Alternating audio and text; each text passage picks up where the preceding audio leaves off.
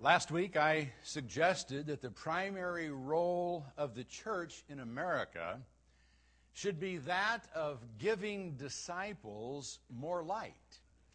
And we looked at the Apostle Paul instructing the 12 disciples in Ephesus who were in the dark. They had apparently heard Apollos declaring that Jesus was the Messiah.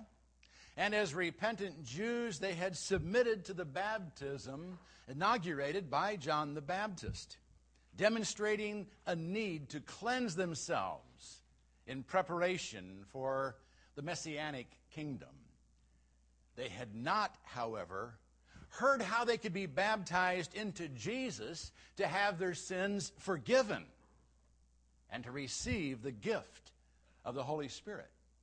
When they were brought into the light on this matter, they responded and were baptized again, this time not into John's baptism, but into Jesus, sharing in his death, burial, and resurrection. I suggested that is our job today, to give disciples more light. And there are many who need more light concerning the purpose and the mode of Christian baptism. But I do not want to give you the impression that our mission as a church is to merely get people immersed into Christ. Our mission goes far beyond helping disciples gain the assurance of personal salvation.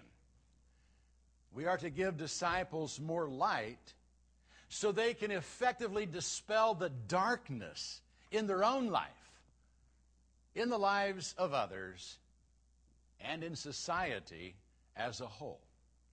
And as we read on in Acts 19, we see this happening. Through Paul's preaching and teaching, he was able to reduce the darkness that held Ephesus and all of Asia in its grip. Greeks and Jews alike gained a new respect for the darkness as they learned how to deal with it effectively through the name of Jesus, and the word of the Lord grew mightily and prevailed as believers and unbelievers alike began to renounce the darkness and their involvement in it. Let's see how this all happened and see if it can't happen again. We're in Acts 19, verses 8 through 12. And he entered the synagogue and continued speaking out boldly for 3 months, reasoning and persuading them about the kingdom of God. But when some were becoming hardened and disobedient, speaking evil of the way before the multitude, he withdrew from them and took away the disciples, reasoning daily in the school of Tyrannus. And this took place for 2 years, so that all who lived in Asia heard the word of the Lord, both Jews and Greeks.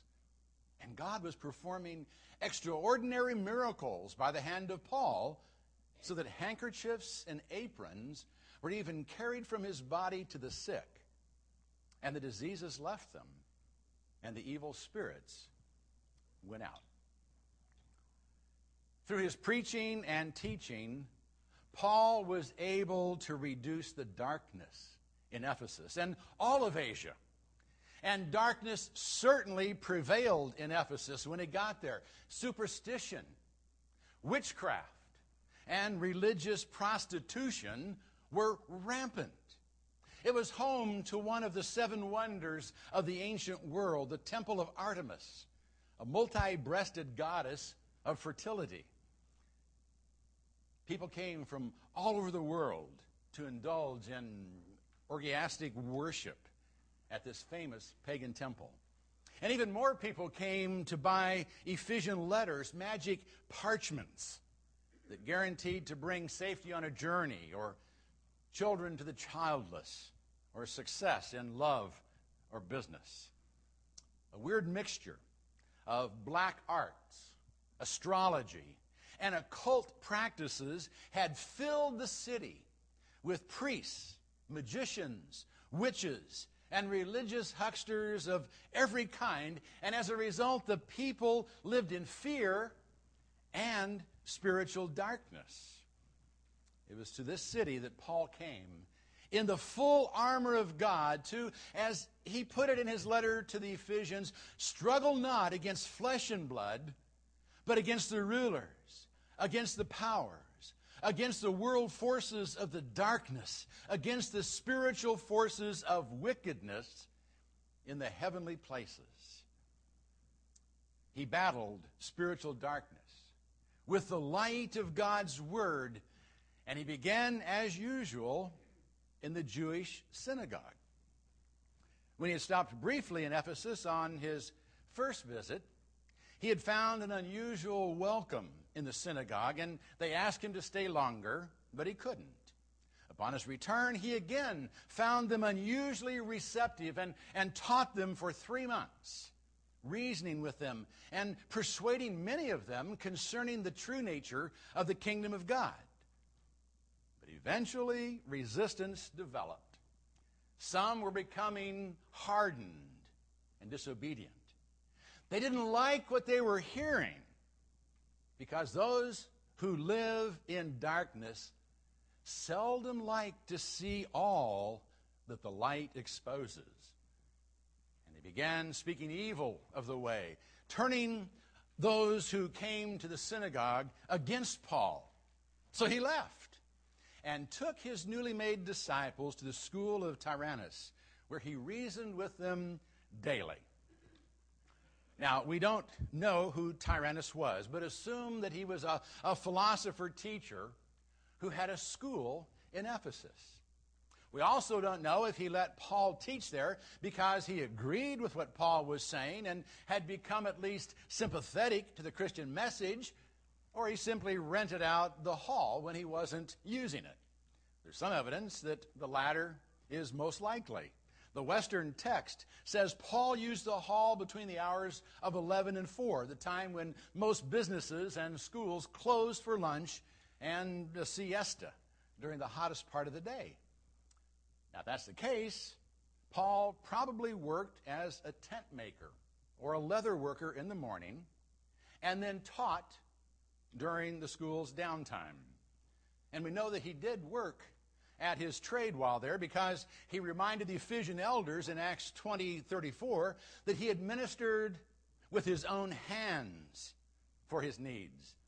And he had ministered to the needs of his associates with his own hands, coveting no man's silver or gold. He worked hard. He maintained that schedule for 2 years, working in the morning and perhaps in the evening to support himself and his associates, and then taught during the middle of the day 5 hours a day. But in those 2 years, darkness was reduced. In fact, Luke notes that all who lived in Roman province of Asia heard the word of the Lord, both Jews and Greeks. The word spread throughout the whole country. Now, that does not mean that everyone came and learned directly from Paul. But those he taught others. The light was spread by those who came into the light and actually became, as Jesus had said, the light of the world. And as the message spread, darkness was reduced. And the truthfulness of the message was confirmed by extraordinary miracles. Now, I don't know how you distinguish between ordinary miracles and extraordinary miracles. You know, if they're miracles, they are by definition extraordinary. But something happened there that hadn't happened before, even though it was similar to the healing that took place when the hem of Jesus' garment was touched and people were placed in the shadow of Peter. God was authenticating the validity of the message in extraordinary ways. Now, when it says that handkerchiefs and aprons were carried away from Paul's body and taken to the sick, it doesn't mean that he bought a bunch of little hankies and lacy aprons and blessed them and then sent them out like some modern-day evangelists have been known to do. The word translated handkerchief actually means a sweat rag or a sweatband. And the apron was a workman's apron. Apparently, whenever Paul wiped his face or took off his tool pouch, somebody would pick it up and take it to the sick. And God would use it to confirm the message that they were spreading. Diseases left the sick, and evil spirits went out of the possessed. And I think it's very significant to note that the Bible distinguishes between diseases and possession. Some have suggested that the Bible was merely accommodating the superstitions of the day by labeling unexplained diseases as demon possession. But as we'll see next, possession was and is real. And if we're going to dispel the darkness, we better respect it for what it is. Verses 13 through 17. But also some of the Jewish exorcists who went from place to place attempted to name over those who had the evil spirits the name of the Lord Jesus, saying, "I adjure you by Jesus whom Paul preaches." And 7 sons of one Sceva, a Jewish chief priest, were doing this. And the evil spirit answered and said to them, "I recognize Jesus, and I know about Paul, but who are you?" And the man in whom was the evil spirit leaped on them and subdued all of them and overpowered them, so that they fled out of the house naked and wounded. This became known to all, both Jews and Greeks, who lived in Ephesus, and fear fell upon them all. And the name of the Lord Jesus was being magnified. Now, this would be a funny scene if it wasn't so serious. And attempting to exorcise demons is serious business. Just this last June, a father in Virginia was sentenced to 20 years in prison for killing his 2-year-old daughter during an attempted exorcism. It can be very dangerous. Well, what happened here wasn't nearly that tragic. The exorcists didn't kill anyone. They were simply found incompetent by the evil spirits.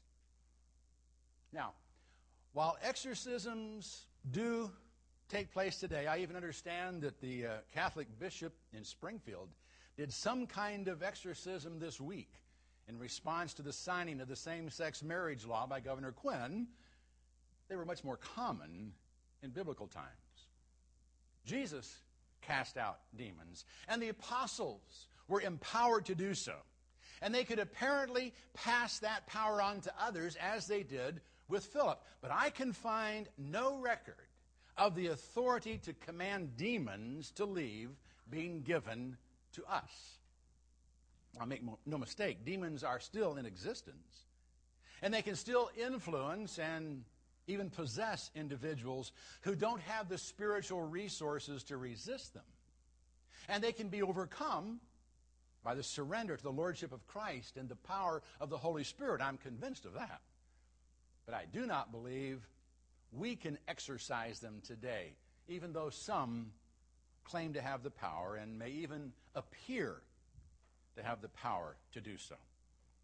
You have to remember that just as Satan can appear as an angel of light, so can demonic powers give the appearance of being under someone's power if it serves their purpose.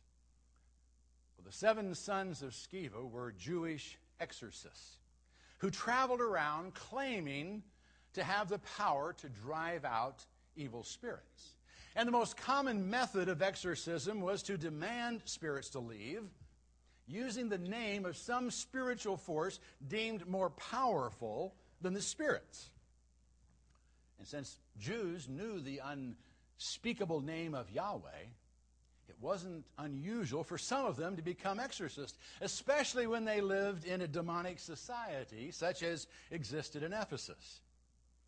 And when the sons of a chief priest saw the extraordinary miracles that were being performed by the hand of Paul in the name of Jesus, they decided to add the name of Jesus and Paul to their incantation.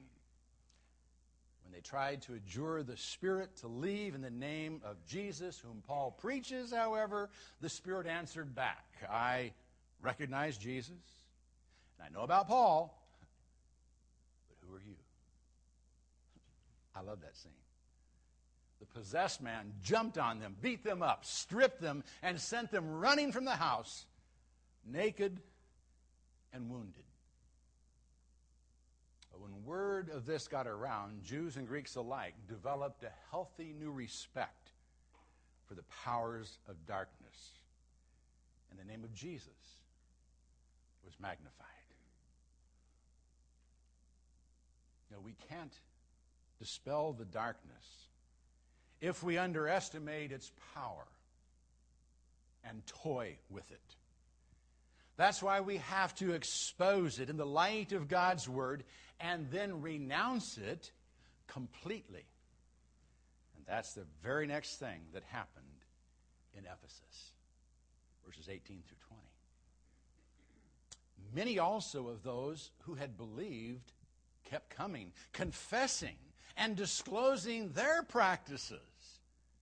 And many of those who practiced magic brought their books together and began burning them in the sight of all. And they counted up the price of them and found it 50,000 pieces of silver. So the word of the Lord was growing mightily and prevailing.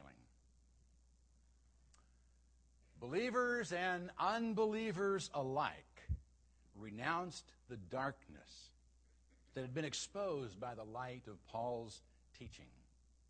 The believers, those who had been baptized and had made public their belief in Jesus, began coming forward confessing secret sins and hidden involvement in the occult. They realized the powers of darkness were nothing to play with. And those who secretly dabbled in astrology and called the psychic hotline, if they had one, disclosed what they were doing. And they repented. Even their pagan neighbors, those who openly practiced magic and wrote spells and made occult charms, realized they were playing with spiritual forces that could destroy them. They brought their books and burned them publicly, making sure everyone knew they were renouncing their ties with darkness.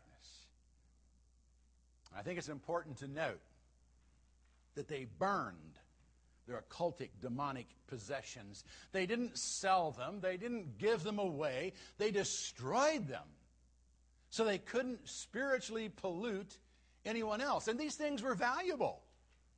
When they figured their worth, they discovered they were worth 50,000 pieces of silver. A piece of silver was an average day's wage. If we calculate it by today's dollars, they were worth over $5 million. But that's a small price to pay to dispel the darkness in society. And if we're serious about dispelling the darkness in our world, we better be willing to do everything the Ephesians did. First and foremost, to reduce the darkness in our land, we must let our light shine. It's not enough to learn the truth. We've got to share it. What you learn here and in your personal Bible study, tell to others. And I have to ask, when was the last time you told a coworker or a neighbor or a family member what you're learning? And if you don't share spiritual light, don't expect the darkness to go away. And then don't minimize the darkness or the power it has over people's lives. Respect it for what it is, Approach it carefully, prayerfully, and biblically. Don't think you're going to win any spiritual battles with empty spiritual cliches and second-hand religious connections. Make sure you know the enemy for what he is, and personally know the one who can conquer him. And finally, don't keep spiritual skeletons in your closet. Confess them and renounce them. Secret sins of any kind can snuff out the light. So don't toy with the devil. If you even question a practice, give it up. Because as Paul said, whatever is not from faith is sin. If you doubt, don't. Very simple. If you doubt, don't. And if there are things you should get rid of them. Burn them. Or so destroy them that even the garbage man can't reclaim them. And we've got to get serious about dispelling the darkness if we want this to be a better place.